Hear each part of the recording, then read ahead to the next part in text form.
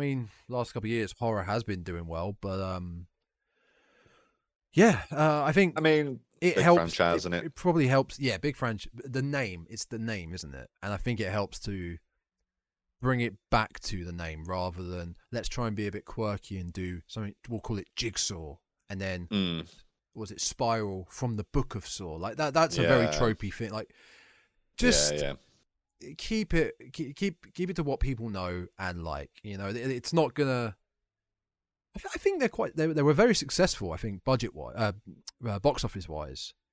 Obviously, you know, they got one out nearly every year, didn't they? So yeah, I mean, because it's a prequel of sorts as well. That'll be helping. Just because it's going, you know what I mean. It's not like another convoluted reason as to why this is happening again or whatever. It's bringing it back to sort of earlier in the story, earlier in the saga. Prequel. It's a sequel prequel. Well, whatever. Oh it my is, god, you know what it's I mean? so dumb, so dumb. The DLC for it. It is. The horse armor will come next. The next Saw film will be Saw 11, but it will be set between Saw 4 and 5 or something. They're filling in all the gaps. They're filling in the gaps. Yeah, they're Star Wars in it. The 0.5s. They are Star Wars in it, like how Rogue One was filling in the gap. Yeah. Did you see the Star Wars? I'm so over it.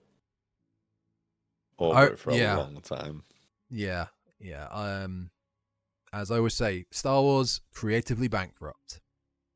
Fully creatively bankrupt. It is the case. I tried the Obi-Wan show and I tried the Boba Fett one, and it's just like, it's a case of remember this. Do you remember this character? Do you remember?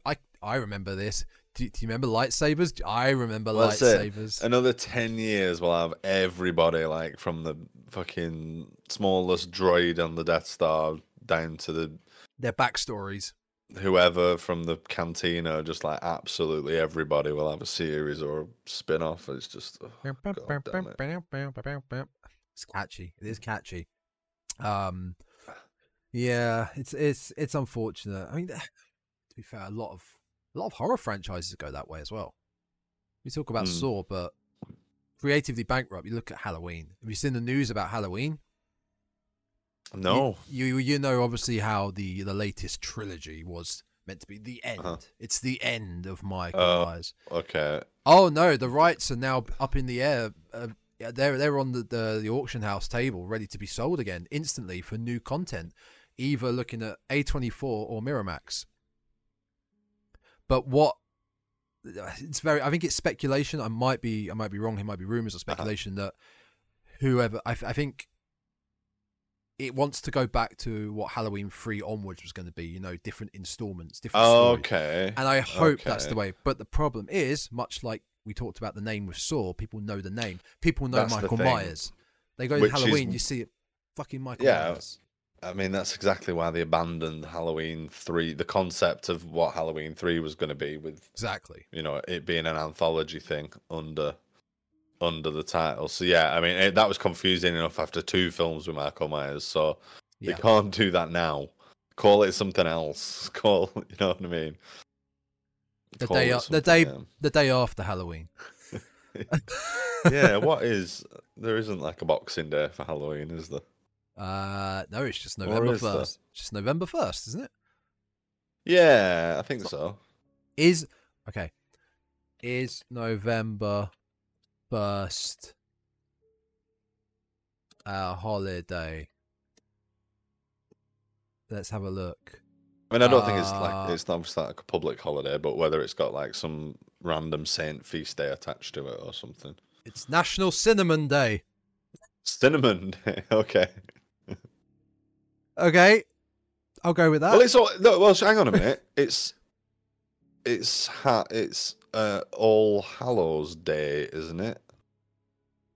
Because isn't Halloween All Hallows Eve? Of course,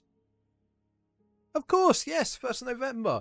Wow, this is a solid it's the horror eve podcast. of the West. Yeah, it's All Saints Day, isn't it? It's Halloween is All Hallows Eve, and then it's All Saints Day. Thank God you're here for confirming a horror-based fact. There we go. So they could call it All Hallows Day or All Saints Day. Oh, spooky. Well, on that bombshell of a fact, I guess it's welcome back to the Dreadcast, folks. Episode 56. Six. If you'd have given me a chance to say it, God. Sorry. Episode 56. Yes. Welcome back. Welcome back, everyone. My name is Tom. Lovely co-host Aidan over there. Hi. We're back on form. We're back on schedule with today's episode in our Monsters Universal series. Yay. Which, looking forward to talking about this one, actually. Quite looking forward to it. And regardless... It seems like it's a long time since we did a monster. A Universal monster. It feels like ages ago we did. I was thinking that, yeah. And even though we were planning to do it once a month, which is every 4 weeks, we had the break in September. So, yeah, it would have been... What? We're talking maybe nearly a month and a half? Yeah, the Mummy feels a lifetime ago. Mm-hmm. But I still instantly now could say this was better. But we'll get into that in a minute. We'll get into that in a bit. And this is better and will be a more positive talk than last week's episode. With that, the best Texas Chainsaw, Chainsaw Massacre movie. It's better than Netflix's installment, and I changed my opinion on 3 being better than 4. Okay. It's also better than Leatherface. By the way, seeing as we'll get into the preamble, we'll get our Texas Chainsaw. We've already got it. We've already got it out of the way. Yeah. You said you were all going through them, actually. Yeah, we haven't got. I think 4 put a spanner in the works for our enthusiasm. Because we did watch we watched the remake. And that is where we've stalled again because we just haven't really had time to sit and watch movies just lately. So yeah, that's fair. That's fair. We are behind a little bit. So you've got the beginning next whenever you get around to it. Yeah, that was it, and then Chainsaw 3D, Leatherface, and then whatever. Yeah. Netflix. Yeah, but, Netflix. Yeah, I would still always say Leatherface, the second attempt at a prequel, is the worst installment out of the franchise. So look forward to that. So episode 56. Welcome everyone out there in internet land. I do apologize. I keep forgetting that we recorded a Thanksgiving trailer breakdown. It's still sitting in my. Oh God, I forgot we'd done. Yeah, that as well. I'll get it edited before Thanksgiving at least. I mean, you've got plenty of time. Matt, that was a God, mess. We really are fantastically well organised, aren't we? That was a mess, that recording anyway. But I'll get it up. It'll be up soon. I promise. Probably actually around the time this comes out or just after. So stay tuned for that. But yes, a couple of things to just get into before we get into today's feature film, being entry number 4 in Monsters Universal, The Invisible Man, 1933. I tried to look for the Crimes wine. 19 Crimes? 11 Crimes? Was it 19? Oh yeah, the 19 Crimes wine.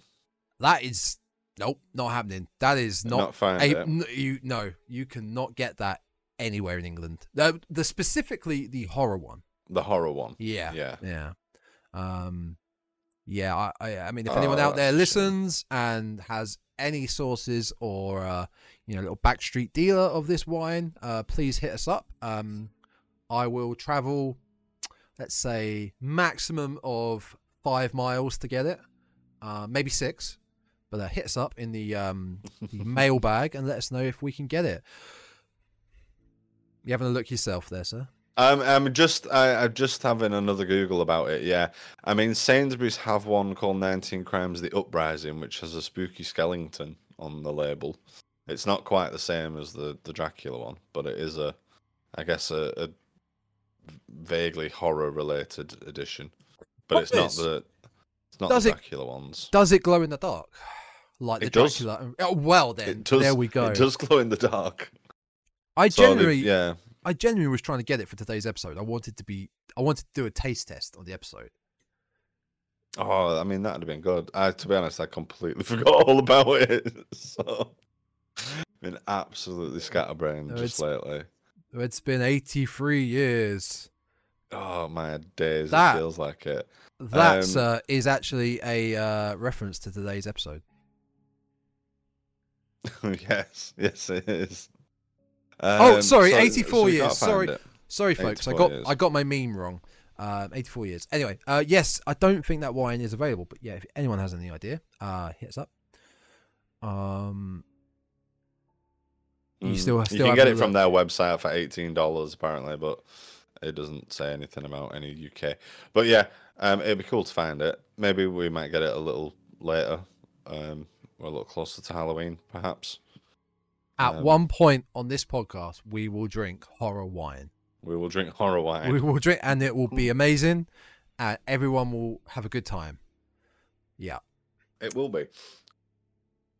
There should be more horror-related booze. There should be, really, shouldn't there? Yeah, I feel like that's a little niche in the market. What about horror-related, specifically horror movie-related alcohol puns? Oh. Yeah, there we go. Have a think on that for next time, maybe. I will. There's your homework. I want... This is... Oh, God, now I'm thinking more old TV shows. There was an old sketch show called Big Train with Simon Pegg. Oh, yeah. I remember Big Train. And he was it was one sketch where he was a radio DJ and he was running out of puns. Went down to the basement with a baseball bat. He's got all these kids on typewriters. So I want more Batman puns. I want them now. Right. I want 5 horror movie alcohol puns next week, sir. I want 5. I want 5. I'll do my best. I'll make a note of it. Can you just divulge me for a second so I got the word right again? Bloody hot in here. Hang on.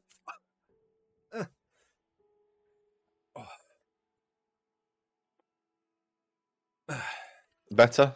Yeah, much better. Yeah, good. Yeah, okay. Much better. So, what's been happening in the world of horror, Tom? Do we have any news? Do you have any news? I mean, just a little bit. I mean, just a little bit of news. Depends what screen you're personally looking at, but I mean, I know what screen I'm looking at. As he just looks around, he still has no idea. He has no clue. He has no clue what's going on right now. Excellent. You've been to Primark. Sorry, I do have another window open. I can just see you. I can see you from the chin up, but not from the chin down. There we go. Let me move the mic. Oh, look at that! Isn't that beautiful? That is a thing of beauty. And look what's on the arm. Look at. Hang on. I don't know if I can. There's a claw. Isn't that exciting? Nice. Isn't that scary, folks? That is brilliant. For the audio listeners, would you mind explaining what's going on? Well, if you remember a couple of episodes back, was it? I feel like it was a couple of episodes back. We discussed Primark's latest collaboration. Tom is throwing some modelling poses out now. He's been to Primark and he's only gone and got himself a Freddy vs. Jason hoodie. Is it a hoodie or is it just a sweatshirt? I can see the Primark bag in the corner of the room now, yeah. This is just a sweater for you American folks out there. Just a jumper. I thought there was something on the back. It's just the arm. There is nothing on the back, no. It's it looks quite cozy. It's Primark, isn't it? Yeah, it's something. For one thing, the tag is still on because I am very poor and it will be returned. It was just bought. It was bought for the bit. It was just bought for the bit. So. Oh, excellent! Even better. Yeah. I mean, it probably wouldn't last more than a couple of washes anyway. Primark stuff. Do you know? I've been holding off in the wild. I bought this Tuesday, and I've been holding off messaging you. Look what I got! Look what I got! I had to save it. Very good, very good. I did see them in the wild, and I was less than impressed. I must admit. When I first heard about them, I was like, "Oh, that's kind of cool. I'll go and have a look." But if only they'd have done Valentine. Just click buy on your Amazon cart, man. Just do it. Just commit, and you'll be fine. You know. I will one of these days. I just want to know the backstory behind this. Why this exists? This confuses me more than the Greg's crossover. Yeah, I mean that's a cheesy British, you know. Yeah. Everyone knows Greg's, apart from when you're American and there's a TikTok that said go to GR Eggs. But yeah, everyone knows Greg's. But Freddy versus a 20-year-old, not great horror movie. I mean, that's it. It's not even like it's a cult class. Well, is it a cult classic? It's not. It wasn't. It wasn't doing numbers, was it? Let's be honest. No. I mean, I've got a bit of a soft spot for it. I like it, but it's not. It was the last movie you'd expect to see. Yeah. No. Cropping up. Yeah. And I'm trying to think. Do you reckon they've got a big market for these? Do you think they're selling a lot? No, I don't think. No, I don't think so. I mean, you're the only person today that I know that has bought one. I probably do know more people that own some of the Greg's merch. Yes, same. Especially the socks. I think I've seen people owning the Greg's socks and things like that. This, I will be taking a nice little modelling picture. This will be up on the Instagram and Twitter, which is at @the_Dreadcast, where you can see this fly style that I am modelling right now, my Freddy vs. Jason Primark hoodie. So do go check those social medias out. Got those social medias out the way. That's done. Good. Out the way. Nice.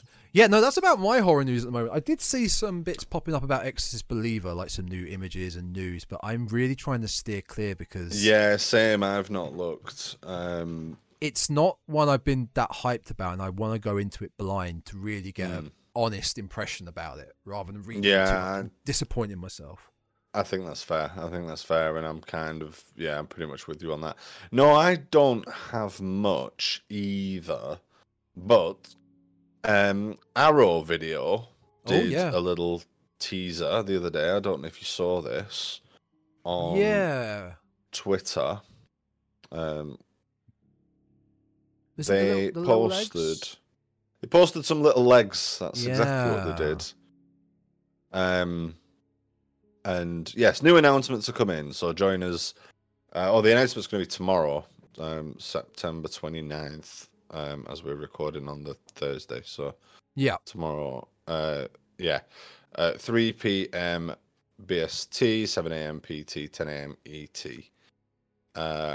for our December new title reveals. But yes, there is a shot of some little legs. It's almost certainly Chucky. It's got to be. So there's going to be a new. That's a really grainy footage. I do hope whatever they will. I assume it's going to be like a 4K release or collector's edition. But God, I hope it's good because apparently the Psycho one isn't that they've added some things to it, and I've seen some screenshots and it doesn't look well done. Right. I don't know I know that doesn't sound very descriptive, but it doesn't seem as high quality of a production of a restoration as I would have imagined. Okay. But that is just some screenshots and people on the interwebs. So, I'm on the Arrow website now. It doesn't look too bad. I quite like the artwork for it. Is that for the Psycho one? Yeah. Yeah. Well, it's on my list. I want to get it eventually. There's a lot more popping up. Like there's another Return of the Living Dead coming soon from Arrow as well, I believe. We've got The Exorcist 50th anniversary that comes out soon. Yeah. Is out. Yeah, they're really popping off with a lot of 4K restorations in horror. Really nice for collection purposes. Yeah, well, and I guess a bunch of new announcements. It does say announcements plural. So although the teaser shot is almost certainly something Child's Play related, like you said, probably a box set. Yeah. That it does suggest that new title reveals that there's going to be more than just that. So that's cool.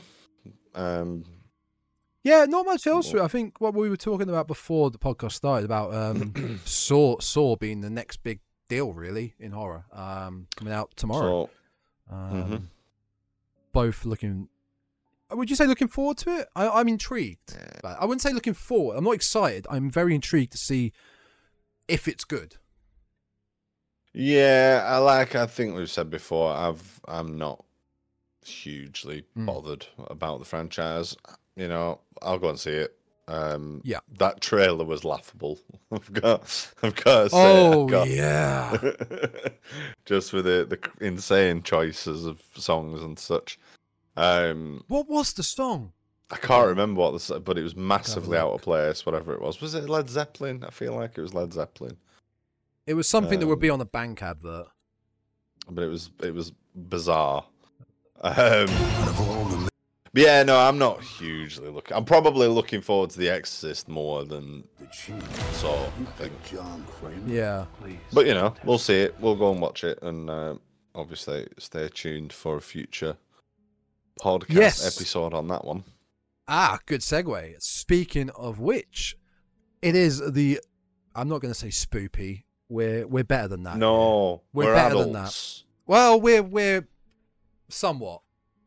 Masquerade. We're masquerade. No, that really grinds my gears, though. It's a spoopy month. No, it's Halloween month. It's spooky. Yeah, it's Halloween. I mean, I'm not even keen on Halloween, on spooky season either, as a phrase. It's the lead up to Halloween. It's coming up to Halloween. Yeah, which means October is even more. It's even more of a necessity. You have to watch horror films, even though you do it all year round. October's just, it gets darker in the evenings. It's autumn. It's the perfect time. I'd say it's definitely starting to get dark now, isn't it? So we're into that autumn weather. What we have coming up for you, lovely folks, in the next few weeks of October, after today's episode being The Invisible Man, 1933. Depending on release, we're still working out the release dates, but these are the films that will be coming out in October, being Saw 10, Final Destination 1, Idle Hands, and this year's Halloween installment. I know you've all been waiting for it. We're finally going to do it. Halloween 6. I know. I'm telling you, we're gonna wait 10. We're gonna be doing this for 10 years. Okay, you signed a contract. You're locked in. Mm-hmm. That's when we'll do Halloween 1. Yeah. That's okay. You can't. We're gonna do the Rob Zombie ones first. Yeah. Oh God. Yeah. Oh yeah. And then we're gonna do David Gordon Green's new trilogy. Yeah. So plenty of good stuff to come in October, and I think we may have come up with some stuff for November. I'm not sure. We'll get to that. Actually, I have a t-shirt on. This hoodie's boiling. It's hot. Too hot. It's too warm. Shall we check the mailbag? Have we checked the mailbag? Do you want to check the mailbag? Oh, sorry, mate. I just got to wear this one now instead. Oh my God. Oh my God. Oh, wait, yeah, I got. Can you tell the fine audio listeners what you're looking at now? I'm looking at yet another very tasteful Freddy vs. Jason hoodie. This one is black and white. If you've seen the anime Higo girl face, like hentai collage hoodie, it looks very much like that, but it's Freddy versus Jason, and Tom's doing his best. I'm an adult. Want to be a rapper? I'm an adult. Okay. That's horrendous, isn't it? I'd prefer it to that one, but I wouldn't wear it to the other one. I wouldn't wear this outside with the public at large. No. I had to buy it. I mean, I suppose it's got more going on. Yeah, it's got remake Jason. Do you just going back to like why they decided to do this?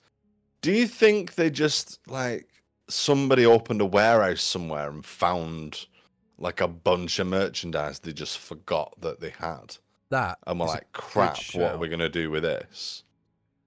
That is a good shout. Let's see if Freddy vs. Jason. I mean, when was Freddy vs. Jason? It was like 2003 or something. 20 years ago. Yeah. I wonder. But again, it's not an anniversary that a lot of people are celebrating. No one. So I think it's purely coincidental. We're celebrating it. Well, apart from us, but it's purely. It's got to be purely coincidental that it's 20 years since it came out. It's got to be. I think somebody just randomly like went and checked out that old warehouse that they'd forgotten they had. Scrooge McDuck went and checked out one of his properties that he'd forgotten about and went, "Oh crap! I've not been down here since 2003. Yeah, we were really banking on that Freddy vs. Jason movie doing a lot better than we thought. What are we going to do with this X number of thousands of merchandising items?" The thing is, I can't find... by typing in Freddy vs. Jason hoodie and merch, I can't find this design anywhere. So in theory, this is a new design. Oh, wow. Someone was paid to design this. I mean, made a living designing. No, you can make money doing whatever you want. Everything's a job, isn't it? well, that's very true. Very true. I really do want to watch Freddy vs. Jason again, though. Now I kind of wish I'd picked that. We've already done it. We've already done it. We don't need to do it ever again. I know, but I've not done it. You've still got the tag because this is going right back. This is going right back. Oh god. Yeah. Oh dear. Oh, okay, right. Let's just. Oh. Oh my god. Oh, wait There's another one. So this is a rather tasteful T-shirt. It's embossed. The wording is embossed. It's 3D. Oh wow! They put some effort in there. That's quality. That's quality. Yeah, quality work. I'm not really sure what's going on at the back. The graphic. I think is it supposed to be like a blood splatter? I think. So we've got with Freddy's glove crossed with the machete, and oh no, is it that kind of looks like Jason's mask? There's his eye. Yeah. There's his nose, but then I don't. It's a bit of Jason's mask. In sort of a vague. I don't know what's going on there. There's a Freddy face there. Can you see? Mouth. Yeah, it is like a weird blood. I don't know. Blood pattern. I think this you is think there's something on the back?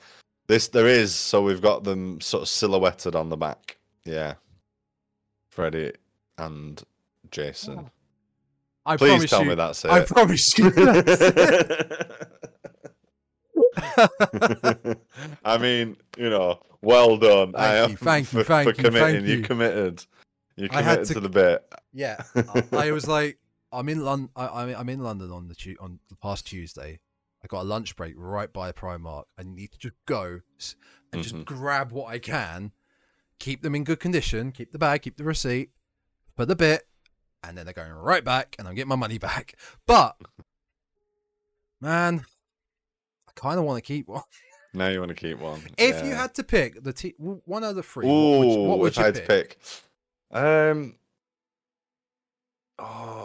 Probably the first one, actually. Yeah. I think the first one, yeah. The black and white one. I mean, I don't wear white. I've got nothing. No. It's too. I can't wash that because I've got nothing to put it in the laundry with. I can see through it. And again, wouldn't want to wear it out of the house. But oh good Lord, no. But that first one, I think I could rock that. You could pull it off, yeah. Yeah, I think I agree. I agree because it's the poster. It's not custom art. It's shitty poster. Yeah. Stuck on a shitty jumper with a shitty whatever claw that is Why not put the machete on that arm? I don't know. They have missed the trick there, haven't they? Like by not putting the machete on the other arm. Yeah. Anyway, obviously biased, but I might have to go and get myself one. Now I've seen it on. Now you've seen it. I've warmed to it. I'll be honest. I was quite hoping for the. Tom is modeling a 2023 Primark special, the Freddy vs. Jason line. I need to edit that with some catwalk music. That might be if I get time to splice it together. This might be our first TikTok. Oh, nice. Well, on that exciting news, shall we get into today's episode? Let's get into it. Yeah.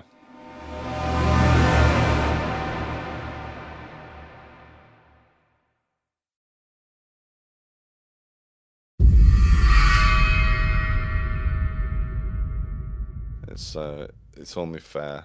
People, if you've stayed with us for this long, you brave souls. Exactly. You've soldiered on through all of that nonsense. We will head into The Invisible Man. And I think the first thing we need to address is whether this is a true story or not, don't we? Yes. Oh, that was so funny. Where did that come from? What did I search? I searched The Invisible Man. I think I literally just searched The Invisible Man 1933.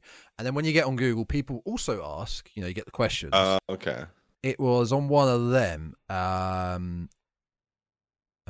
There it is. It's the sixth question on people also ask, is The Invisible Man based on a true story? How The Invisible Man based is it's gaslighting. I think this is more based on this question / answer is based on the most recent remake, the Elizabeth Moss one, which is actually meant to be quite good. Gaslighting thriller on real life stories of abuse, because it's a very different story, the remake, I believe. Right. Okay. Speaking of which, let's just quickly get the plot of that. Because when I saw that message, I thought somebody had asked on the Twitter. I thought it was somebody asking on Twitter or what have you. So we got. I was going to say, please tell me we don't have to address that question. These are our loyal fans. These are the sort of fans we get into this podcast. So for instance, the plot of the most recent Invisible Man is when Cecilia's abusive ex takes his own life and leaves her his fortune, she suspects his death was a hoax. As a series of coincidences turn lethal, Cecilia works to prove that she's been hunted by someone nobody can see. So she's basically being hunted by her abusive ex. So hence, is this the 2021? Yeah. Which that's kind of the loose connection between the question, and right? It trying to make sense. Yeah. But when you do see a question like that to a film like this, with the word invisible, your first instinct is it's probably not based on a real story. It's probably not. But it is another literary adaptation, isn't it? It is indeed by H.G. Wells. We are back. We are back to Universal's versions of literary classics. Yeah.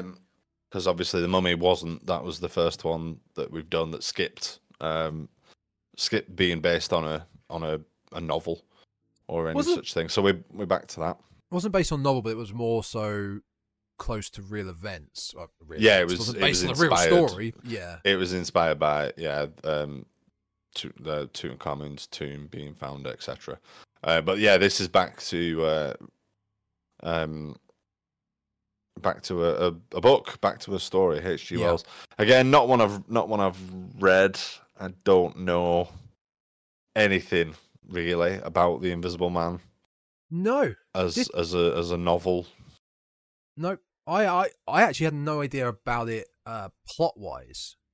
It's actual like how everything goes about in the film, how it all goes down. Like Same. seen I had... what he looks like. Mm-hmm. You know, that's an iconic image with the glasses. Yeah. The get to them. bandages and the glasses. But in my mind, I always had the idea that he was, well, he wasn't evil, which he turns out to be straight from the get-go. I thought it was an accident, and he was trying to get back to normal. Yeah, same. Almost like a tragedy. Yeah, he was the victim. He was going to be the victim, and it was going to be, the horror element was more like, the science has gone wrong sort of thing and affected somebody. Yeah, that's exactly what I was expecting as well. So it was, spoiler, it's not that. Oh no! Oh no, it is not. And I'm glad. It was completely different to what I thought it was. Yeah, really am. Yeah, definitely. Again, straight into it.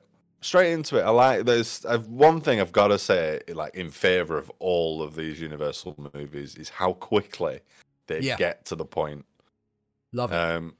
Something that is sorely lacking in modern cinema. Where, I mean, if I say if it was made today, I've not seen the 2021, but I guarantee there's about 45 minutes at least of setup before anybody turns invisible. Back in the day, they didn't mess around. They went, it's in the title, Invisible Man. So right from the moment, the get-go, man's already invisible. We don't need to find out. He's already invisible. We'll just get straight into it. Here he is, the man, the invisible one, is there. And off we go. And then there's a little bit of like, filler conversation. The a little bit later on. Yeah, the usual Universal characters, basically. Yeah. It's old men in suits. No Baron. Old white guys in doctor's coats this time. That basically, yes, he's done some experimentation and he's turned himself invisible. Right, okay, we got it. Where do you rank this now? We're 4 films into our 8-film series, and our Blu-ray box set, which inspired this whole series. Mm-hmm. We're halfway through. Where are you ranking this? Where are you ranking all 4? Putting it, I think I like it more than The Mummy. Agreed. But that's where it's going. I think it's The Mummy, this, Dracula, and Frankenstein. Yeah, completely agree. That's exactly Frankenstein number 1. Mm-hmm. Yeah, it was certainly more entertaining than The Mummy was. Oh, without doubt. But but it wasn't perfect. There was a few bits that kind of irked me about it. But yeah, it's, it was good to watch it because I think this was for both of us one that, well, clearly we didn't know anything about really going into it plot wise. Neither of us had seen it before. It was pretty much the first one. Like the other ones, one of us had seen one. Or this was, I believe it was our first fresh look. Fresh for both of us. Yeah. And again, like we said, I'm glad to have my initial assumptions prove wrong, because what it turned out to be was, I would say, a good paced film. I don't think it died down too much, but I think the highlight of the film is the Invisible Man. I think Act 2, Claude Rains playing Dr. Jack Griffin. He was voicing, shall I say, and acting when he could. Fantastic. He was fantastic. The voice was so good. And I looked did a bit of research for later on Invisible Man films, because they pumped these out. Vincent Price eventually became Invisible Man. Okay. And you go for, I mean, that again is another incredible voice acting for this part. You need that eccentric, crazy, over the top voice acting for the Invisible Man. Oh, yeah, there we go. The Invisible Man Returns. Yeah. I got the list of all the ones that came after. It was like sequels being Invisible Man Returns, The Invisible Woman, The Invisible Agent, The Invisible Man's Revenge, Abbott and Costello Meet the Invisible Man, Son of the Invisible Man, and a film called Amazon Women on the Moon spoofed it. Okay. And the clip I've seen of it is quite funny. Like the guy who thinks he's the Invisible Man isn't invisible, but he thinks he's invisible. Takes off all his clothes in the bar and goes up to someone playing chess at the bar. Is like, "Oh, look at all your pieces moving around." And the guy's just sitting there looking at him, going, "Wow, I wonder what's doing this." Oh, very good. Yeah. Yeah. So anyway, do you want to go through a quick plot? Summary. Do you want to take it away? I feel like I do these a lot. Yeah, so you because you're very good at speak. I mean, I didn't. I will probably just read a plot synopsis because I'm not very good at coming up with my own. Here's a good one. While researching a new drug, Dr. Jack Griffin stumbles on a potion that can make him invisible. It's in the title. When he reveals his new ability to his old mentor and his fiancée, it's clear that the side effect of the potion is insanity. Now, that comes into effect big time in this film because there are points where he goes from a 0 to 100 in about 5 seconds. There's a specific point later on, which we'll talk about, where he's talking to his fiancée, where he's, "I love you, dear, and I want to rule the world." It's just crazy. Jack goes on a violent rampage, and the police struggle to hunt him down. The police, i.e. Three Stooges, struggle to hunt him down and unable to see their target. His mentor and his former partner desperately try to devise a plan to capture him. So, and like you said at the beginning, this is from the get-go. He's invisible from the get-go. Mm-hmm. And the whole film, he's trying to make himself non-invisible, but at the same time, the insanity is running his mind. Yeah. Let's just talk. Sorry. No, Go ahead. No. That was it. I was going to say, let's just talk about that opening scene. So we have it. So the film opens with this blizzard. Essentially, it's really like cold, wintry night, heavy snow, and we see a man wrapped up. Seemingly just wrapped up against the weather. His hat's pulled low over his face, and it's clear he's got like something over his mouth, scarf or what have you. And he enters this pub, which looks like the wildest pub. There's a game of darts going on in that pub that is... They're throwing darts from every angle. Like, yes, nobody, they are. Spotted it straight away. They're not sort of stood traditionally like you would, 6 foot in front of the dartboard and throwing in a straight line. It's 45 degree, maybe? There's one guy from over there. There's another guy that's at the bar. Just he's having a turn. It doesn't matter where you are. They're just hoying darts at the board. But yeah, the door opens and in walks this mystery figure who is incredibly rude. I want a room. Strides in, wants a room, wants a private sitting room. Yeah. Sort this out for me. Sort that out for me. But yeah, he's causes a bunch of commotion, and everybody's immediately like, "Who's this guy?" And they're all sort of trying to guess where this chap's come from and what his story is. And we are shown very quickly that the bandages that he wears and such are covering up this this secret of his. Visually, it's a fantastic look, very subtle, but it's a fantastic look, and it's very of the time. He's got the long trench coat and the hat. Mm-hmm. But I think it's the bandages and the sunglasses when it's meant to be at nighttime just really make it look great. And the false nose. Yes, as well. The false nose. Yeah. I think in later scenes it's just the bandage, isn't it? But yeah, it's like hovering over his nose. Yeah. Yeah, but in his sort of his first appearances, he actually does have a little false nose that he wears that he's bandaged to his face. Did you also notice in this amazing quirky bar the piano? No, I didn't. So there's a piano playing, and so the camera cut before. I think this is before our Invisible Man has walked in. They're just establishing the bar. The bar, a few tables out, the darts, but there's a piano in the background, and it cuts to the guy playing it, and then finishes, turns around, gets an applause. But the guy sat next to him gets a coin out, and puts it in the piano, and it starts playing. And he turns around, oh, shit, I've got to be playing. So it's a fake piano the whole time. Piano. And this type of subtle, bit slapstick comedy sprinkled throughout this film. There is a lot of slapstick. Yeah, like I mentioned, Three Stooges, very free, and before Three Stooges even existed. And I just want to mention one more thing before back to where we are. I'm going to just reverse it to the beginning of the film.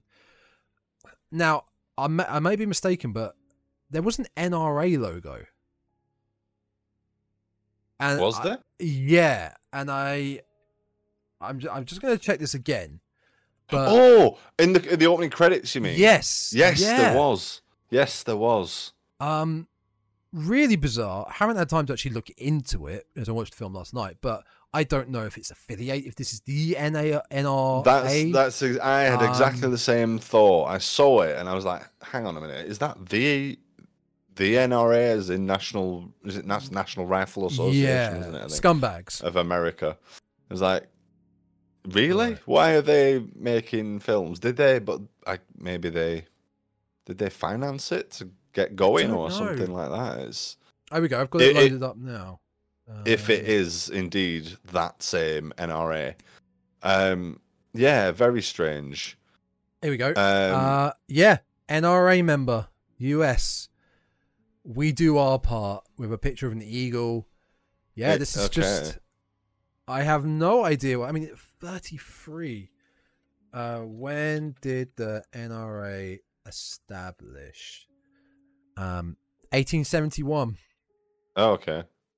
That's weird. I'm going to look into that after this and try and find out what the hell that connection is.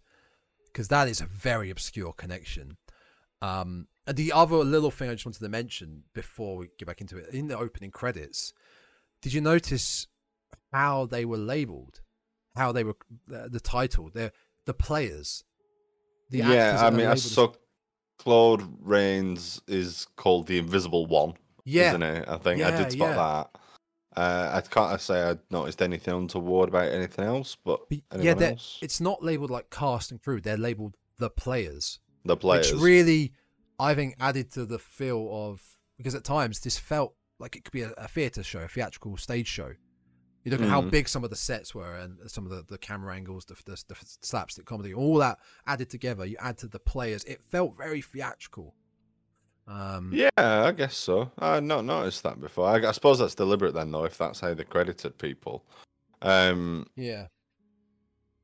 I was just thinking about what you were saying about the Three Stooges and the slapstick stuff. As you say, there is a lot of it sprinkled throughout. Sometimes a little bit too much, I think. Oh God, yes. Like, quite literally, as we see, we're told basically that Griffin has been investigating this drug, the side effect of which is essentially insanity, and as well as turning him invisible, it's sending him mad. And I suppose it just reinforces that madness, because he goes from, like, it's almost like the Joker. Mm-hmm. It's like violent insanity on the one hand, and like kicking somebody up the bum and running away giggling the other. It's, like he's talking about wanting to, like you say, rule the world and hear every secret and rob, and I think he says rape as well. I think he may do. He may not be. He says stuff like throttle. Just But then in the next scene, he's like knocking a policeman's helmet off and running away laughing. It's just it's so up and down, which I suppose does feed into this madness. Blows up a train of like 100 people. Oh yeah, yeah. I mean, he does do some definitely like horrible, violent stuff. But in the midst of all this, he pushes over a pram at one point as well. Yeah, he does. And it's not even like what they did in Speed, where the bus hits the pram in Speed, and it's cans. No, this. I mean, they didn't show a baby. Walking their child, and he just shoves it over. Fuck them kids. Yeah. But I imagine with because of all those aspects, back in the 30s, this film must have been terrifying. Mm. I mean, guess so. And violent, and very violent. Yeah. I mean, I suppose so. We get, like strangles the policeman in, the first 20 minutes. It does, yeah. I guess it is. It's easy to forget that, isn't it? Really, that you're watching a film that's, that's such from such a different place in terms of like our cultural sensibilities and such. Yeah, it probably is very over the top in terms of the violence and stuff, for sure. It doesn't take long at said bar where he is now staying for him to even be exposed as the Invisible Man, because he instantly wants to get set up with his experiments, trying to get trying to get back to normal. And for a second I was like, how the he wasn't carrying all these test tubes and all this equipment. It's like, oh no, wait, he did mention there's more bags to come. That's okay, that's fine. But the couple that own the bar, she's very eccentric. She's very over the top, and like her just random parts of screaming outbursts just every now and then, like where her husband gets pushed down the stairs and she's by the Invisible Man, and she's just holding him, and then suddenly yeah, she does. She also just barefaced lies at one point. She says, I did make a note about it. Because she walks in with the mustard, and she gotta have that mustard. And he shouts at her he shouts at her to get out, and then she's downstairs telling the policeman that's there about it, and she claims that he swore at her, but I swear he doesn't swear at her. He just tells her to get out and like slams the door. It might be swearing in those days, maybe, but I don't recall him saying anything apart from get out. But she's like, oh, he swore at me. He did. Like, he did. But she kept barging. He said he wanted to be alone. Yeah, okay? She's popping in there every 5 minutes. She kept barging in. So, kind of had it coming in a way. But you mentioned the policeman.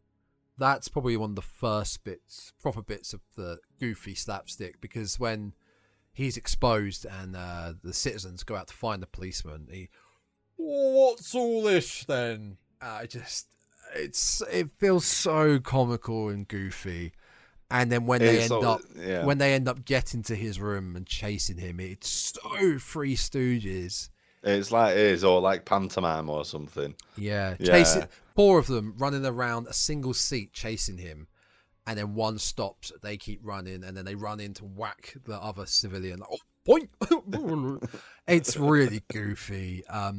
It's such a weird flip of tone, because this film can be really serious to then flip to bits like this. But I guess maybe back then, moments like this didn't seem slapsticky or goofy like we see it. Yeah.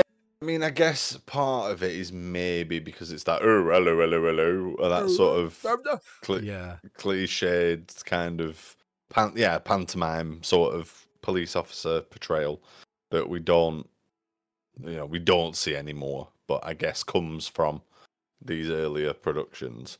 But then again, somebody getting mistakenly bonked on the head with a truncheon is slapstick, whichever way you chop it up, until your head starts bleeding. I mean, he texts because Griffin's getting undressed, and he's there in his just a shirt is all you can see, and the copper says, "How do I handcuff a bleeding shirt?"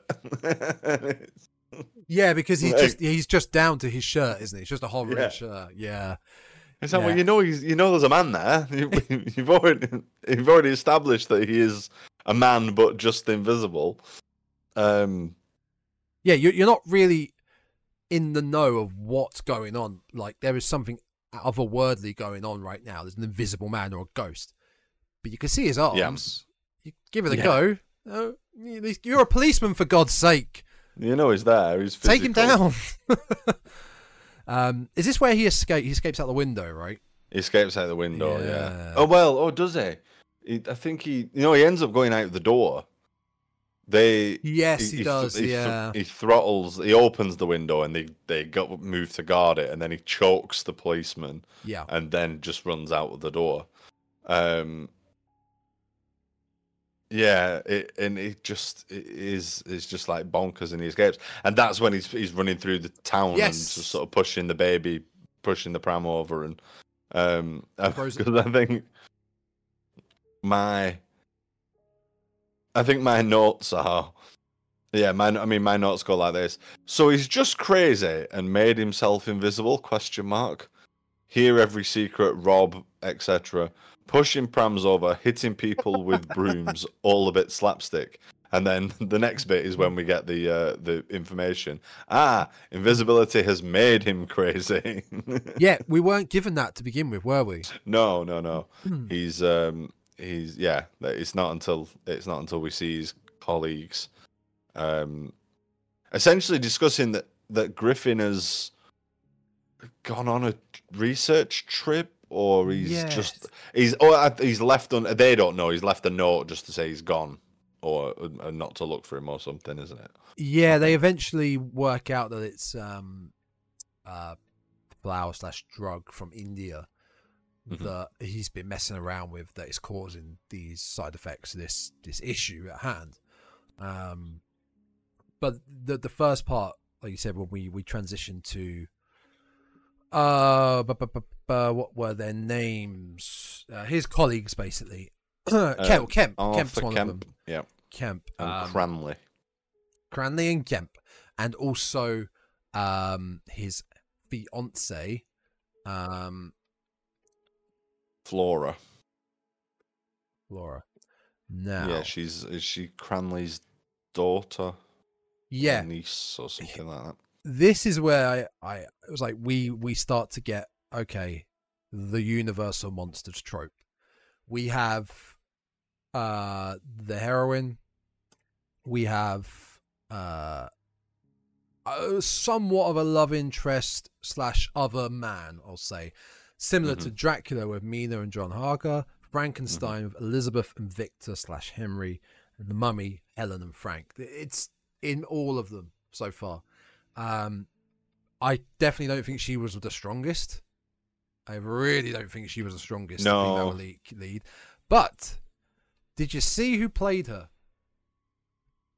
It was related to my Titanic meme earlier on.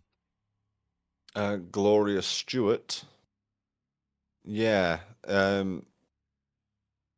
Is she the old lady from Titanic? She is the 84 years. The same lady. Yeah. That's pretty cool. Yeah. I mean, she's been in a load of other big films, but I mean, Titanic's pretty big. I mean, that's a hell of a career though, as well. Well, yeah. 33 or 32, The Old Dark House, which I actually looked into after this, to in 2004 was her last credit. So 90 years. It's mad. Absolutely mad. Although it does look like she didn't work from 46 to 75, so I mean, there's a lot of TV stuff in there. But anyway, it's still pretty good. Yeah, so that was my definitely comparing that trope with all the others. It feels like that's the template. That's the universal template. Yeah. And then the monster just switches out. Yeah, pretty much. But she was definitely not the strongest. I really wasn't a fan of her character in the film. To be fair. No.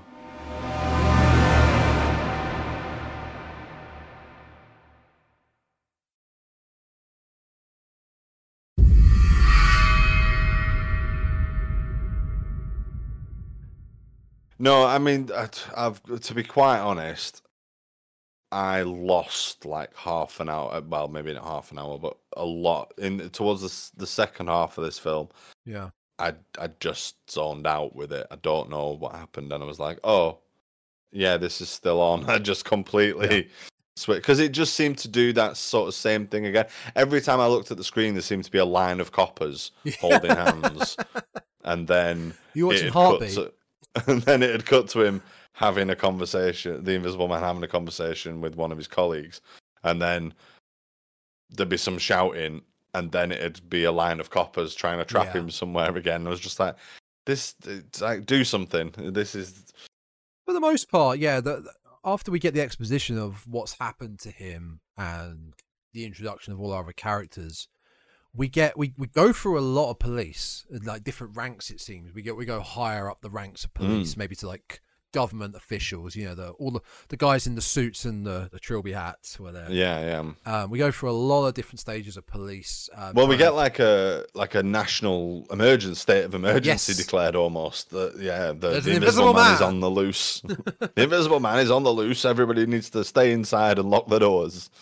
And for the second half of the film, it's mostly the back and forth between Kemp, who has discovered what's happened to Griffin, but Griffin, the Invisible Man, basically needs him to shut up, be quiet. Otherwise, he's going to do to him what he ends up doing to him and killing him at 10 o'clock tomorrow. 10 o'clock. No sooner, no later.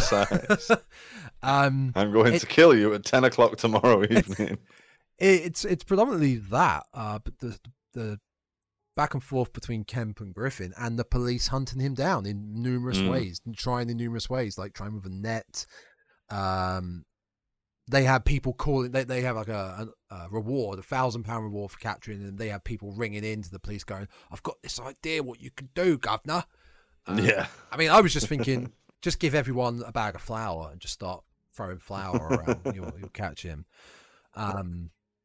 I mean, in most, because they do come close a couple of times to almost getting They do. And generally he escapes by pulling somebody's trousers down and kicking him up the arse and running away laughing. So it all goes very slapstick.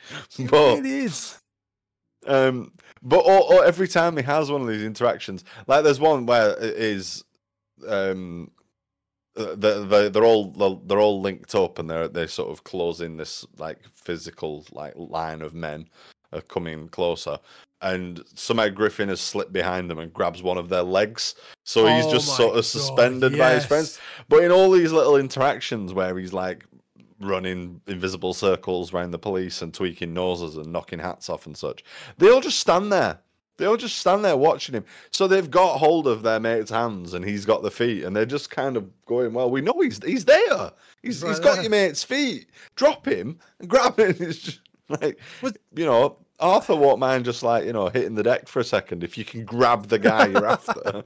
But they just stand there watching him. Well, speaking of the guy that you just mentioned, the guy that he grabs his feet, so he's basically planking in midair. Yeah. He then somehow has the strength to spin him around in midair. Yeah. That's some strength right there to be able to do that. I mean, I don't think that superhuman strength is ever referenced again, but in that moment, yeah, he is essentially, just whizzing him round by the ankles. Just back to that little exposition scene of the two doctors and I forgot her name again. Titanic lady. Flora. Where she's finding it hard to understand what's happened to him, finding it tough, and they're trying to calm her down. There's such a Naked Gun scene, little shot on this in that set. So big set. I think they're at one of their mansions, one of their manor houses. And they're in one room over here on the left of your screen, and then they go to the right. Kemp follows Titanic woman to the right. But the camera zooms out. They both go through this door, but the camera zooms out and the set stops. So in a way, they could have just walked around. It reminded me of the Naked Gun where they're in the police station where Frank walks through the door and his partner goes round the door. Round the set. Is completely pointless. I wonder if I can find it. just to show you. Yeah, I just had to write that down. What's with the Naked Gun set? Because again, that made me feel like it felt like very theatrical. It feels like we were watching it on stage. Yeah. Which would make sense, if it's on stage, the set would end.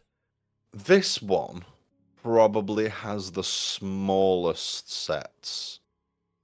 Yeah. You got the pub, the room of the pub. I mean, there's certainly no sweeping Gothic castles in this, or big staircases, or any of and certainly no pyramids or anything of that nature. This feels like the smallest in scale, although it's kind of hinted that the chaos is potentially nationwide, or at least in there's a couple of clues as to where it's set. There's a sign right at the beginning as he's on his approach to the pub. There is a road sign, and it's like whatever, but I couldn't make out the name of the place. It's Ipin, I believe it's called. It's in Sussex. Oh right, okay. Yeah. Some of the accents were a bit hard to gauge, but it's in Sussex. Because the other thing was the landlady in the pub mentions Bass beer specifically, which is brewed in Burton upon Trent in the Midlands. So I was thinking that's where it was, but is that the same as Shandy Bass? Yeah, Bass Shandy. Yeah. Every teenager's gateway into alcohol in England in the 90s and 80s. In the Bass Brewery, I think they still operate. I'm not sure, to be honest. Marston's. Yeah. It's awfully British.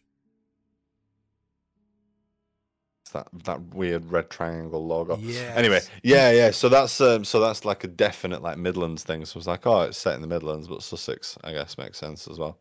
Yeah, I wasn't sure if we'd actually got like a full. Because I remember looking at it and trying to read it, and then it skip into the next scene. It was like, I'm not sure I made out exactly what that was. So it is a real place then. That's.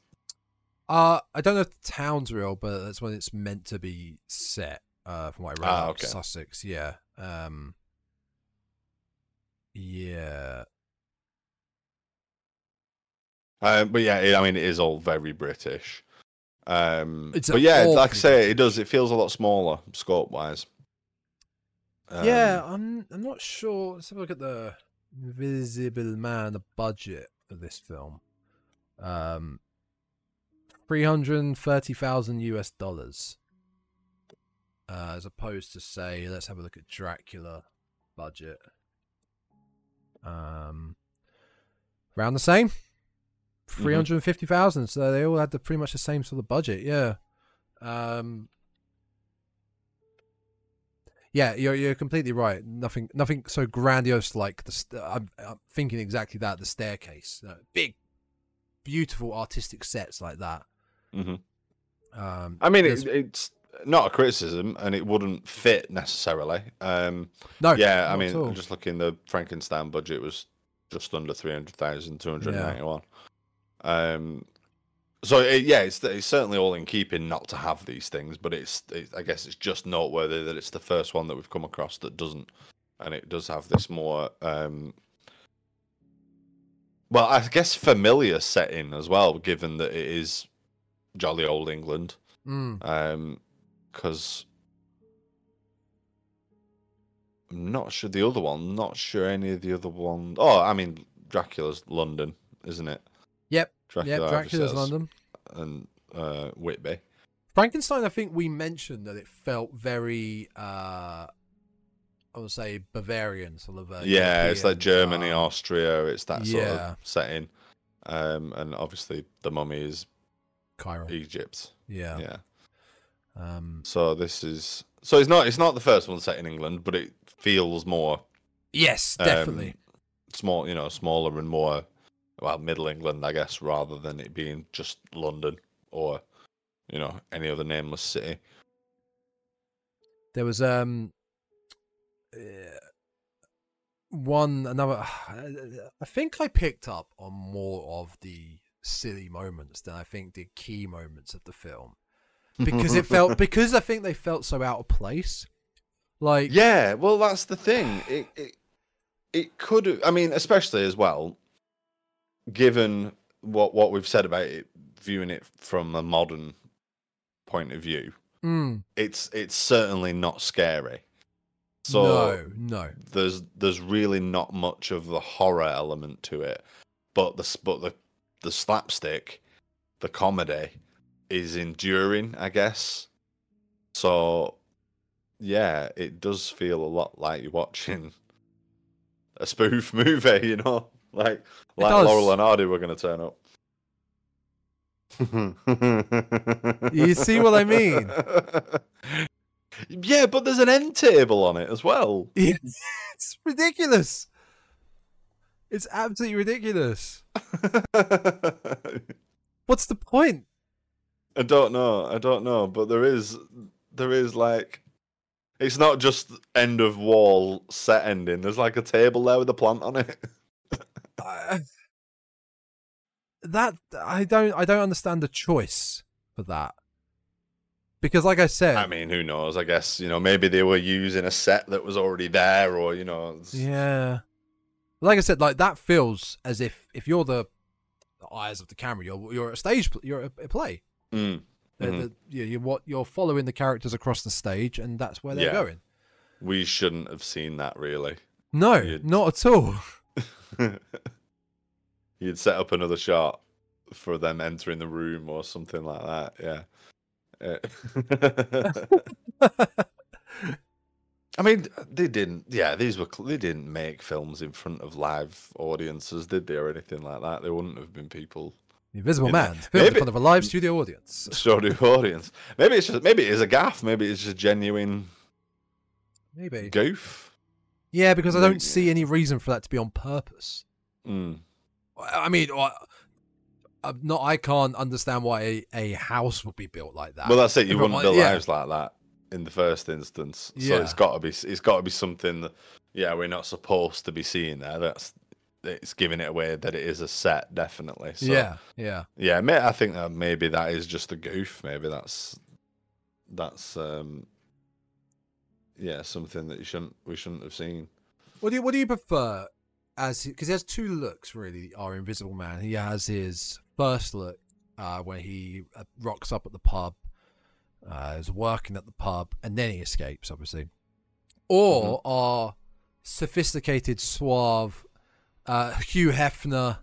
It's the smoking jacket that does it. I mean, and the gloves. The smoking jacket and gloves with the checked, trim collar, and it's a look, isn't it? It's a hell of a look. It is a look. In fact, I'm still debating what my Halloween costume's going to be this year, and if I get to wear essentially a dressing gown to a party, maybe the Invisible Man wouldn't be a bad shout. Any excuse to be comfy at a party. Yeah, definitely. I'm always down for that. I'm not young anymore. I just want to be comfy. I essentially can spend the evening wearing pajamas and a bandage around my head, so I don't have to look at anybody or talk to anybody. It sounds perfect. Well, speaking of not having to look at anyone, we got to talk about those dope ass sunglasses. With the side shades. I think his first set of sunglasses, the circular ones, are better. They look like your steampunk ones that you can get on eBay. Yeah, everyone's got. In fact, with the little tufts of hair, kind of getting Doc Ock, Alfred Molina vibes. Yep, completely. Yeah, but I've never seen that second pair of sunglasses that he has, where it's got the side shade. Little extra panels on the side to stop the light coming in on the side, I guess. I guess so. They're they're a bit snazzy, them. I completely agree. That look is, I love that look. His let's say his second iteration, second installment. But smoking jacket's where it's at, definitely. I think the thing I took away from this film the most, I really loved, was how impressive the effects were with him for the time. Yeah. For the time. Yeah. I mean it's a genuinely well, we get like a bit of a shock reveal when she busts in with the mustard, and he quickly pulls a napkin up across his uncovered chin. But we do get a glimpse of him being invisible, which is a strange sentence to get your head around. But later on, when we get the sort of first reveal, when he goes like, "Fine, you're wondering who I am, and I'm gonna show you," and he takes everything off. Like, that is, it's a really good effect. It works really, really well. Even there's a few bits later on where, like, things are floating around that look a little bit hokey by, comparing it to modern special effects or whatever. But that first, the tone and what have you of that first proper reveal, when he strips the bandages off and he's throwing his nose at them and all the rest of it, it's great. It's really, really good. It is really good, yeah. And it looks great. Like that. That looks better than some high budget films with CGI. And I read up on how they did it. Did you see on how they did it? I saw a couple of notes on it. About. Go ahead. So the guy in charge of special effects was named John Keith Fulton, and apparently to create the effect, they basically covered the bits that would be invisible on his face with black felt, and then they shot it on a black background, and then would splice that into the original shot. So they cut it out and then splice it on top. But yeah, that's a lot of work to do digitally, in our modern age. Doing that with reels is even more incredible. And like you said, there were some bits that looked a bit, but it's forgiven for 1933. Yeah, of course. Of course. But a lot of it is smooth and seamless. Like, and there was one I watched the behind the scenes actually on the Blu-ray of this, and they were talking about the hardest part to shoot was when he's about to go to bed at Kemp's place, and he's taken his dinner jacket off, and he's got his stripy pajamas on, and he's in front of the mirror, and you can see his reflection, and he's doing the bandage, and that's happening in the reflection. And apparently they had to shoot that 4 or 5 different attempts. So they have to shoot his real figure in the foreground, unbandaging his head, so they have to do the invisible thing on his head. They have to shoot the background without him there. They then have to shoot his reflection doing it. I would assume on different cameras or different times. And they have to shoot the background in the reflection. Like it, I don't know. To come up with that. It's genius. For 1933. Yeah. I have to give it so much props because I think it's fantastic. I mean, it must be one of the earliest examples of, I guess it's chroma key work, isn't it? Yeah. So seeing those sort of effects for the first time must have been like absolutely mind blowing. Yeah. It really is, and I think about him, he's actually. We talked about the rankings of these films. He's actually probably at the top of my favorite designs of our Universal monsters so far. If I'm honest, I really love the simplicity in the design of him because of the fact I didn't realize he was evil. Now knowing he's evil, it kind of adds to it a bit more. It's a little bit more sinister, knowing what the actual character is. Yeah, I guess. I mean, yeah, it's interesting, isn't it? Because it's like how do you visualize an invisible character? Because I guess they could have done the entire thing with him just being a disembodied voice and the special effects that they used.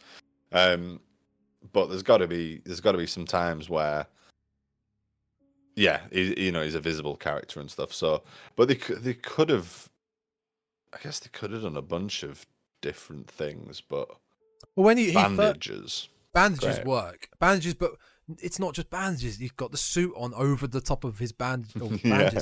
Well, he's still a respected doctor. He is. He's a respected doctor. Yeah, but still also, a respected doctor. He's come up with a fake nose, and what I was trying to think, that can't be his real hair because he's invisible. He's either got a wig or he's got patches of hair coming out of his bandages. It is a wig. You do actually, you see the wig. You do see the wig. Okay. You do see the wig when he strips off. I'm just looking at this figure that you've sent me, and you do actually get the little wig separate. I love it. I love it. And you also see his bottom half of his mouth comes out, so he looks like Beaker from the Muppets. Yeah. I think it's great. That is good. Just looking at a NECA figure of the Invisible Man on Amazon, and it's a really good looking figure. I mean, it's NECA, of course it is. It's not the smoking jacket, unfortunately. Well, yeah, it's not the smoking jacket look.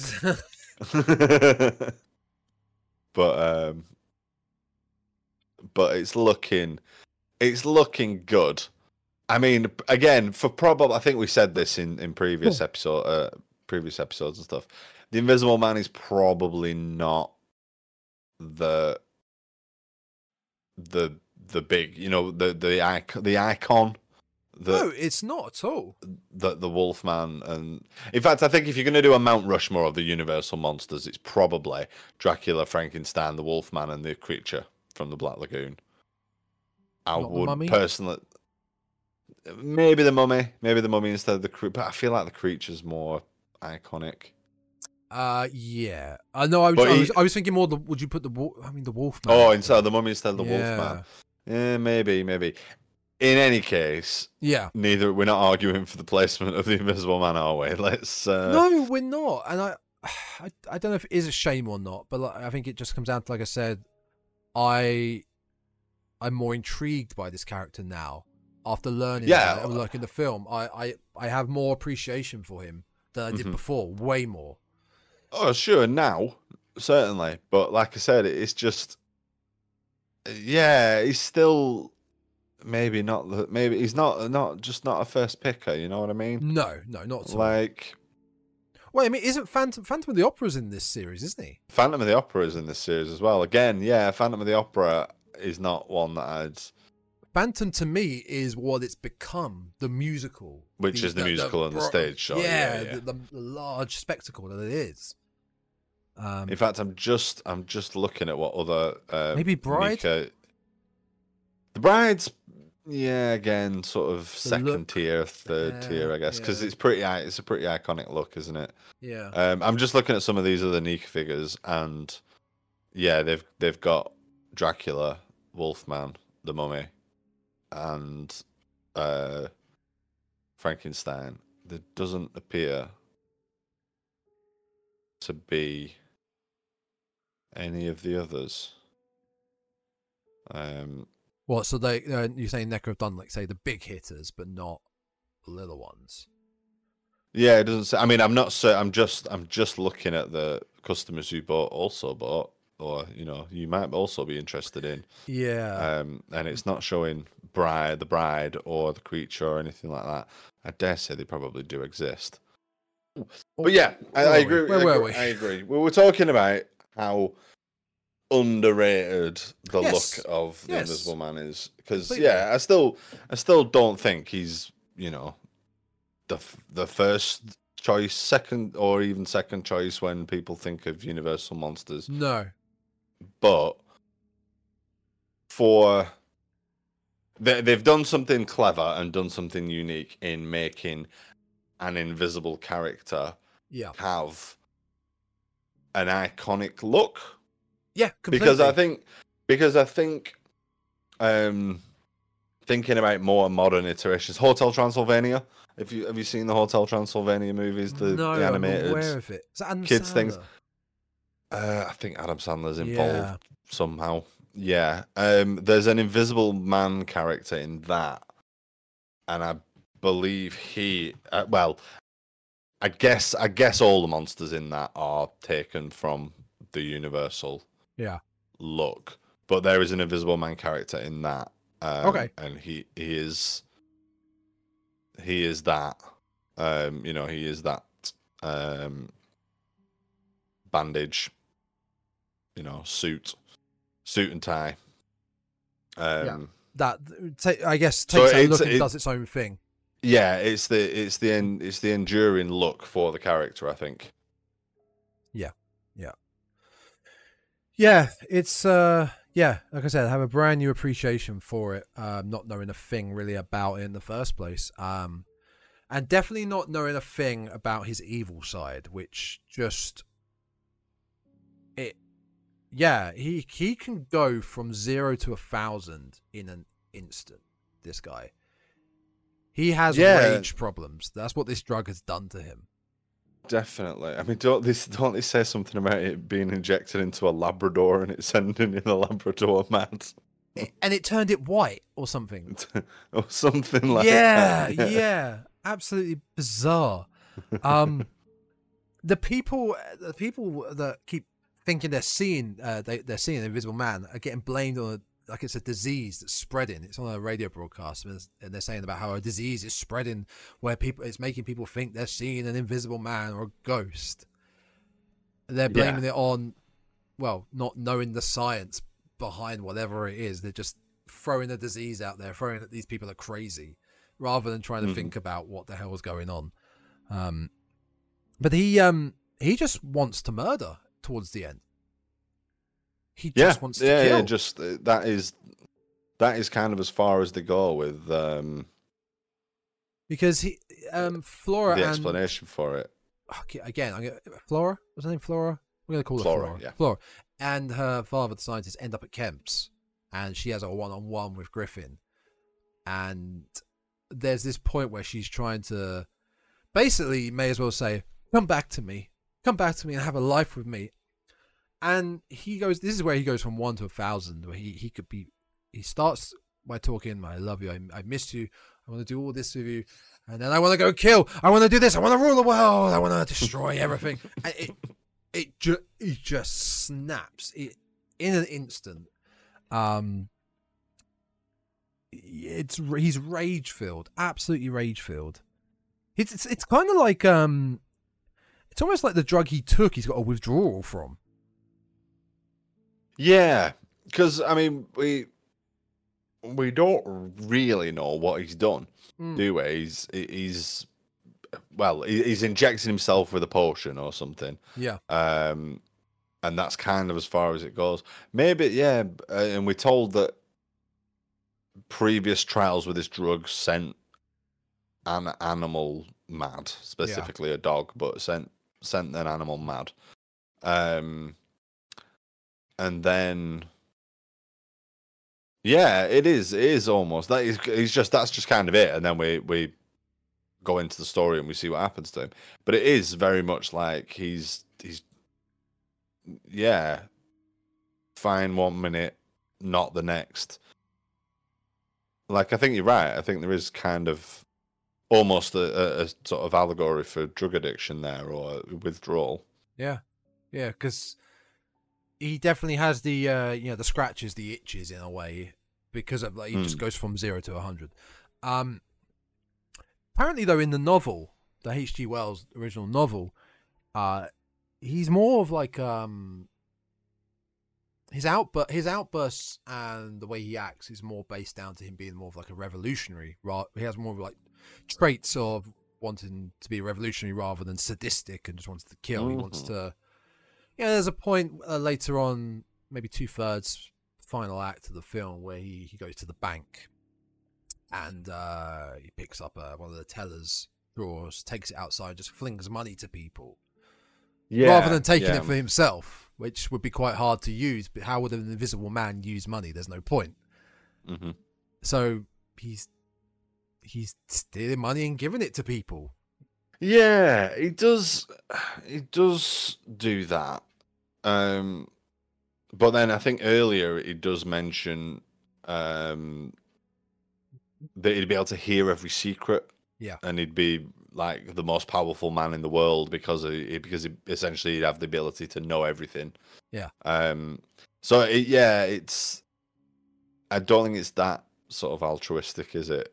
he's still wanting to ultimately be in charge.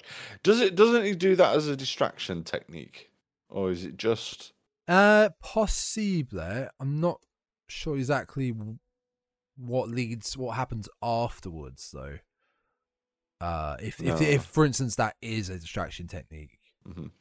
But it is kind of just chaotic, isn't it? I suppose. Is the other side of it is for every like, you know, heinous and violent crime he's committing, he's also just doing a bunch of like kind of annoying stuff, like like because he's invisible and he's just a bit of a prankster.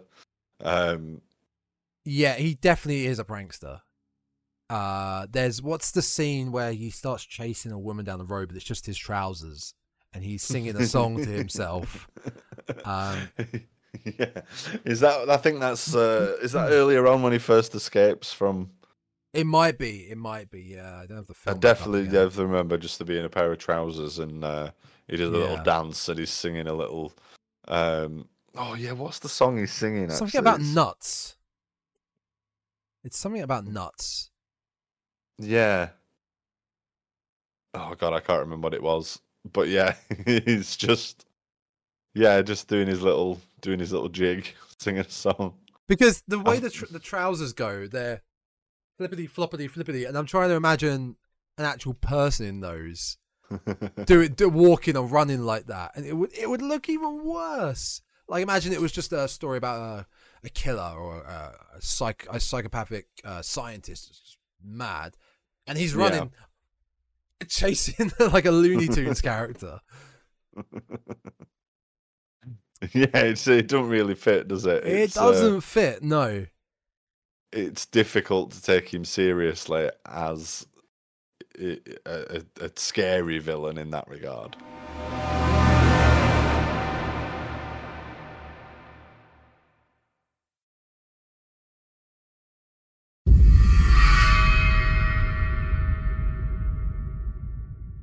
You know, like I say, he establishes very quickly that he's invisible, and shortly after that he's going crazy because of it, or as a side effect of it. Yeah. And yeah, that is pretty much it. It's the police are trying to hunt him down.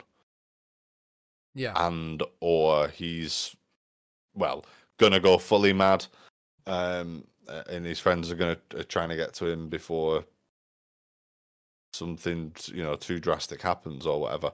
Yeah, it is pretty simple. And like I said, it just felt like there was a few rinse and repeat scenes. Oh, I've just found the scene with the trousers. Oh, you found it? Where is it? How far along are we looking? It's just after the bit where he's swinging the chap round by his ankles. 53:40. Oh, it's that far on. It's after when the police have so this is when the police have just tried to first corner him in Kemp's house. Yeah. Where they're all linked up in arms doing Hands Across America. 54 minutes even. Here we go, gathering nuts in May. That's it. Here we go, gathering nuts in May, nuts in May, nuts in May. Well, I just accidentally clicked on 55:40 just to try and get close to it, and I've got to the train scene, and I forgot how he storms into the control room, knocks out the guy working there, changes the direction of the tracks, and then the train just the model train, bear in mind, the model train just right on, like it's a massacre, just absolutely kills maybe 100 people. Yeah, just I love the knockout acting though when he hits the guy with a lamp. Oh god, yeah. And then I think before that we've also got this is his rampage, isn't it? Moment. This is his where he there's a hillside with a really badly made wooden fence, and he's just pushing people down the hill. Whoop! There goes another one. Oi. And do you know what? I gotta say, the voice actor, the voice over acting, because obviously it's it's probably ADR recorded separately. It doesn't sound like it's cheaply done in like a booth somewhere or a studio somewhere. Sometimes you get that with bad ADR in films where it sounds like this is definitely voiced over. It sounds like it's been recorded live there on set. Yeah, I'd be interesting to see. There must be some documentaries about how this was made. It'd be interesting to see just how they did it. I mean, I guess with most ADR, it's because they go back over it and they go, oh, we didn't quite get that line. We need just come in and we can get it for clarity or whatever. I guess the difference with this is they always knew that it was going to be invisible and this is what they'd be doing. So I didn't expect Kemp to die. I didn't expect it to actually pay off in Kemp's death. In quite a brutal way. He gets, again, they use this hill a lot. There's this mountainside. Kemp's tied up in the car, gets pushed off, car explodes down the hill. Explodes. Like a Hans Moleman hitting a tree. Just boom. Yeah. I mean, they eventually collar him, and he's been asleep in a barn. Yes, he falls asleep in a farmer's barn. The farmer contacts the police and is going to get his £1,000 reward. Will that? But the thing is, they set this barn alight. Is that going to help him? Is that going to afford a new barn? I mean, £1,000 is probably quite a lot back then. So yeah, I think he'd get a barn and a slap up meal and a trip to the theatre and the pictures, the talkies. Yeah, they ice cream and still enough to ride the trolley all the way up to the pier, and only with an onion tied to his belt though. They capture him at the end. Thankfully, a nice blizzard, bookended with a blizzard. This film. It is, and the snow is obviously his downfall. But yeah, they basically just burn him out, smoke him out. Yeah, just set fire to the building he's in, and wait to see some footprints. And they surrounded the barn like before, all police all around the barn, so he can't get away. What I like though is the effect when he walks out the barn, he just walks to the police the main police officer, the officer with the chief officer, and you see his footsteps in the snow. And what's quite cool how they did that. I think they had a false floor underneath, where they would pull away little wood footprints with fake snow, which would leave the imprint. And then he gets popped. He does. He gets popped. Now, the bit after this really annoyed me a little bit when he's in the hospital. And the doctor, he's still invisible, and the doctor can give a diagnosis on him as to how his lungs are doing, because apparently he was shot in the lungs, but he's invisible in the bed. How the doctor can see this or know this, I don't know. Yeah, I mean the rules of the invisibility are a little bit hazy. I mean, he smokes earlier and you don't see the smoke. Yeah, we're given rules at the beginning, aren't we? A little bit like at the beginning when he's at Kemp's, he's talking to Kemp about his rules in the way how like when he eats until the food is digested, you can see the food. Which I quite like that. That somehow the digestion makes the food disappear. Yeah. But if that's the case, you'd see the stomach acid, presumably. Like you can't see any of the bodily fluids. Dirt in his fingernails. We do have a nice little effect when he dies. We're essentially told that when he dies, the effects of the drug will wear off completely. Oh, in the hospital, and we get a nice little reverse invisibility. Yeah, it becomes visible again, but it starts with like his skeleton. So we get the skull and then the face imposes. It's a little bit like the opposite of Imhotep's death in The Mummy, where he sort of fades to the skeleton. We get the skeleton coming back to full. And then I was a little bit disappointed for No Swan Lake, to be honest. In this, I was gonna say the only ones we got it with at the beginning, I believe, was Dracula and the Mummy. I don't think we got it at Frankenstein. Yeah, no, we didn't. But yeah, I don't know. I was just kind of expecting it, and for it not to be like a famous piece of classical music, I was kind of like, oh, that's a bit of a shame. Because I mean, I don't know what it is. I didn't think it was anything too special. Certainly nothing recognizable. No, but yeah, that was The Invisible Man. Yeah, good film. I would recommend it. I think I'd watch it. I think I'd watch it again. I think I would. Yeah, I think I would. Definitely, I think I would watch it again. Just to, like I said, I don't know whether it was maybe me just being a little tired or whatever when I was watching it last night. That I kind of in the second half just drifted a little bit and sort of went, oh, you know, kind of lost the thread of what was going on. So I would watch it again to give it a fair crack of the whip. But yeah, I think going back to our rating from earlier, it's better than The Mummy. Yes. But I think Frankenstein's still top of the heap as far as I'm concerned at the minute. Agreed. Yeah. And yeah, I would recommend it. I mean, I'd recommend all these films if I'm honest. Even though we said Mummy is slow because they're quick. This was an hour and 11, I think. Yeah, hour 11 minutes. Yeah, they are. They are nice and short, and that is definitely a breath of fresh air. And I was thinking about yesterday. It is nice that they finish. They get straight in. They get straight to the point of what's going on. You get your story, and it's all wrapped up in 60 minutes. They are easy watches.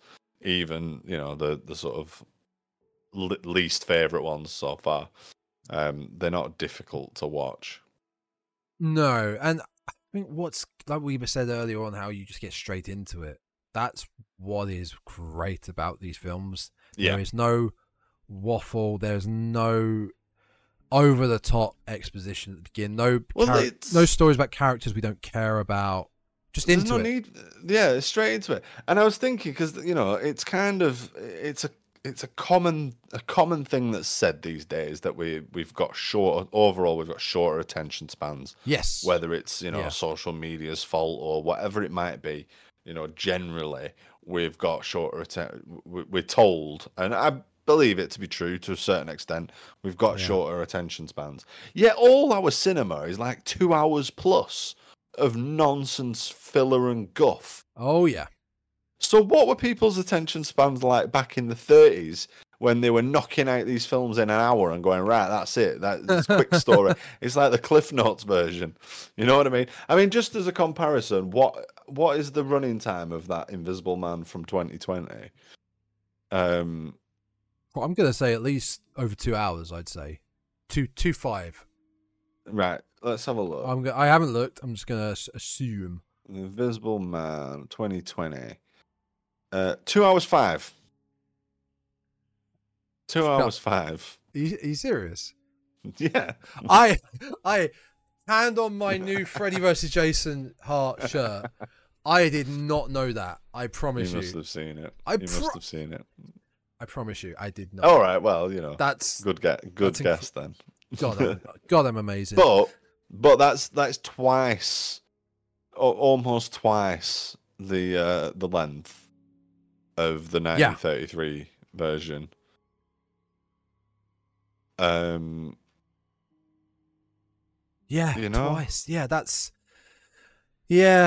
Because they've got to make it more in depth. We've got to have every character, developed. I mean, what the other sort of famous. Well, famous. The other sort of more modern Invisible Man was 2000's Hollow Man. Yeah, he's going to say it. Yeah. We had to get it in. We had to get it mentioned. That's a rough film. And that's an hour and 50. It's also not that good. No, I know it's not. There's also a sequel to it, which I didn't realise. Shut up, there is. What? Hollow Man 2, 2006. It's Christian Slater and Kevin Bacon. What? No, I'm not having that. It's there. It's there. Oh, But yeah, they're both clocking in at sort of double the length to do a worse job of telling the same story. There you go. Seeing as you're so fascinated by it, there you go.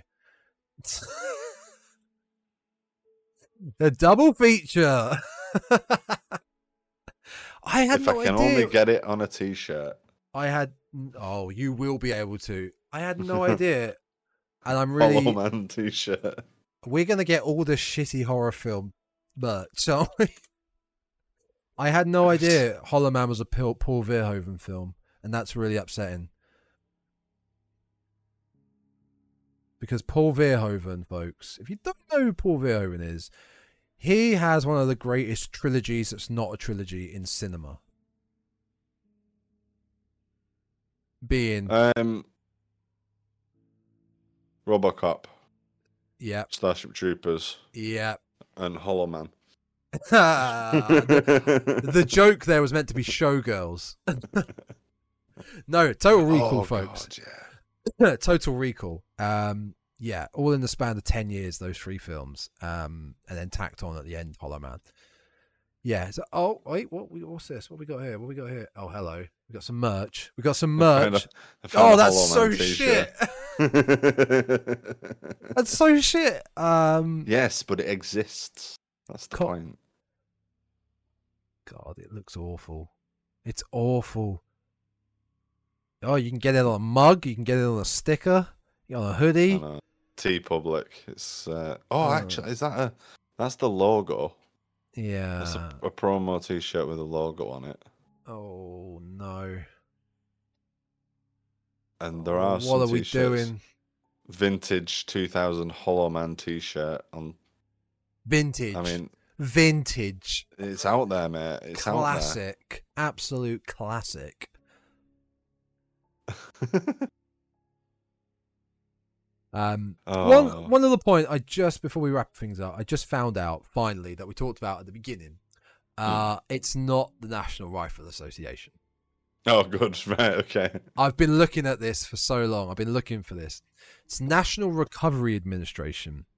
National Recovery Administration, NRA, was a prime agency established by US President Roosevelt in 1933, same year. The goal of the administration was to eliminate cutthroat competition by bringing industry, labor, and government together to create codes of fair practices and set prices. So it was like a labor union. Yeah, the crew, I guess, for the crew of the movies and stuff. I mean, that makes more sense than the National Rifle Association. Does a little bit, doesn't it? But it's it's a fair leap to make, given there is a gun in the film. So sponsored. So all firearms in this movie is provided by our friends at the NRA, National Rifle Association. Yeah. Oh dear. Right. Well, that's part 4 then of our Monsters of Universal series. That is part 4. So what is next? In the Monsters of Universal. Yeah. What will be our next one? That's such a good question. Thank you. That's a really, and I'm really glad. Universal film. It's a really good question, and I'm really glad you asked it. I did. I mean, I'll ask it again if you need to buy a little bit more time while Google search loads. I don't do that. I mean, just because the Blu-ray box set's downstairs, what do you think? You think I don't remember the lineup? That's rude. You're rude. I know. I'm sure you know. Oh, obviously, it's The Bride of Frankenstein, 1935. The Bride. So in theory, Frankenstein Part 2 we're going into now. I say in theory because I have no idea. I've never seen it. Is this another one you've never seen as well? I've not seen this one either. Awesome. So we're going fresh-faced into a brand new installment of the Monsters of Universal. So that will be next time, and that will be, because we've pretty much filled up October, that will be coming in November. Early November, yeah. Keep a weather eye on the horizon for that one. Yeah, Bride of Frankenstein November. Yeah, again, highly recommend. Go check these out. Go check the other Universal Monster films out. We're halfway through now. We are halfway through now. There's 8, isn't there, total? Yep, we are halfway through. Well, the Halfway 8 through. on the 8 on the box set that we picked to use for this series. We could be here forever if we were going through one by one on their release. But we are not. So yeah. But we're not. Again, to reiterate on what's coming up on the channel and the podcast and all that jazz that's related to us. The films of October will be Saw 10 when we get around to seeing it. These are no hard dates apart from the final film of October. So Saw 10, Final Destination 1, Idle Hands. Looking forward to that one. I love that film. You've never seen that, right? I've not seen it, no. I'm aware of it. I roughly know what it's about, but no, I've never actually watched it. It goes hand in hand with Final Destination because of Devon Sawyer being in both films. I don't think Seth Green is in Seth Green's not in Final Destination, no, but he's in Idle Hands, no. And the Offspring are in Idle Hands, so that's great. And we'll be finishing October with Halloween 6, the one you've all been waiting for, the Cult of Thorn. Halloween 6. We went from Halloween Kills, Halloween Resurrection to Halloween 6. Yeah, well, I mean, it was totally deliberate. 4.7 out of 10 on IMDb, 8% on Rotten Tomatoes. We're bringing out the big hitters. One of Paul Rudd's finest moments. Yeah, it's. I think what I'm going to do though, before watching it, I'm going to go 4, 5, and 6 because I love 4. 4's one of my favorite Halloween films. So just to get because there's a little bit of backstory from 4 and 5 that go into 6, but not much.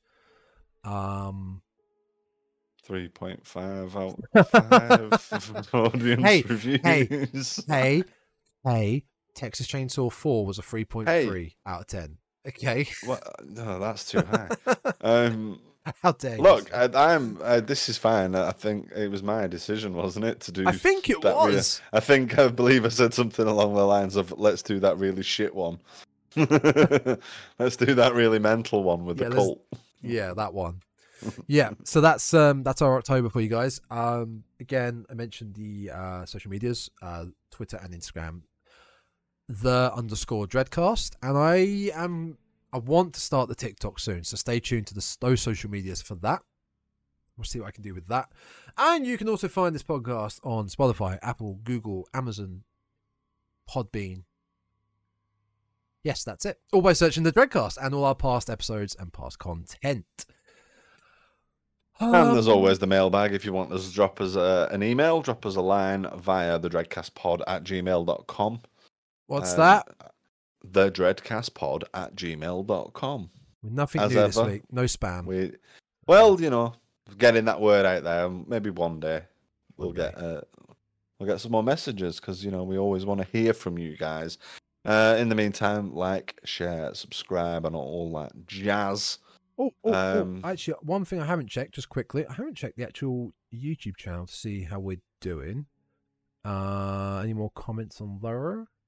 No new comments on there, but we are up to 357 subscribers, so that's awesome. So thank you everyone for that. Yeah, thank you. You're still everyone. listening. That is brilliant. And go back, check out our last week's episode, Texas Chainsaw Massacre 4 Next Generation. Listen to how batshit crazy that film is, and yeah, I think that's it.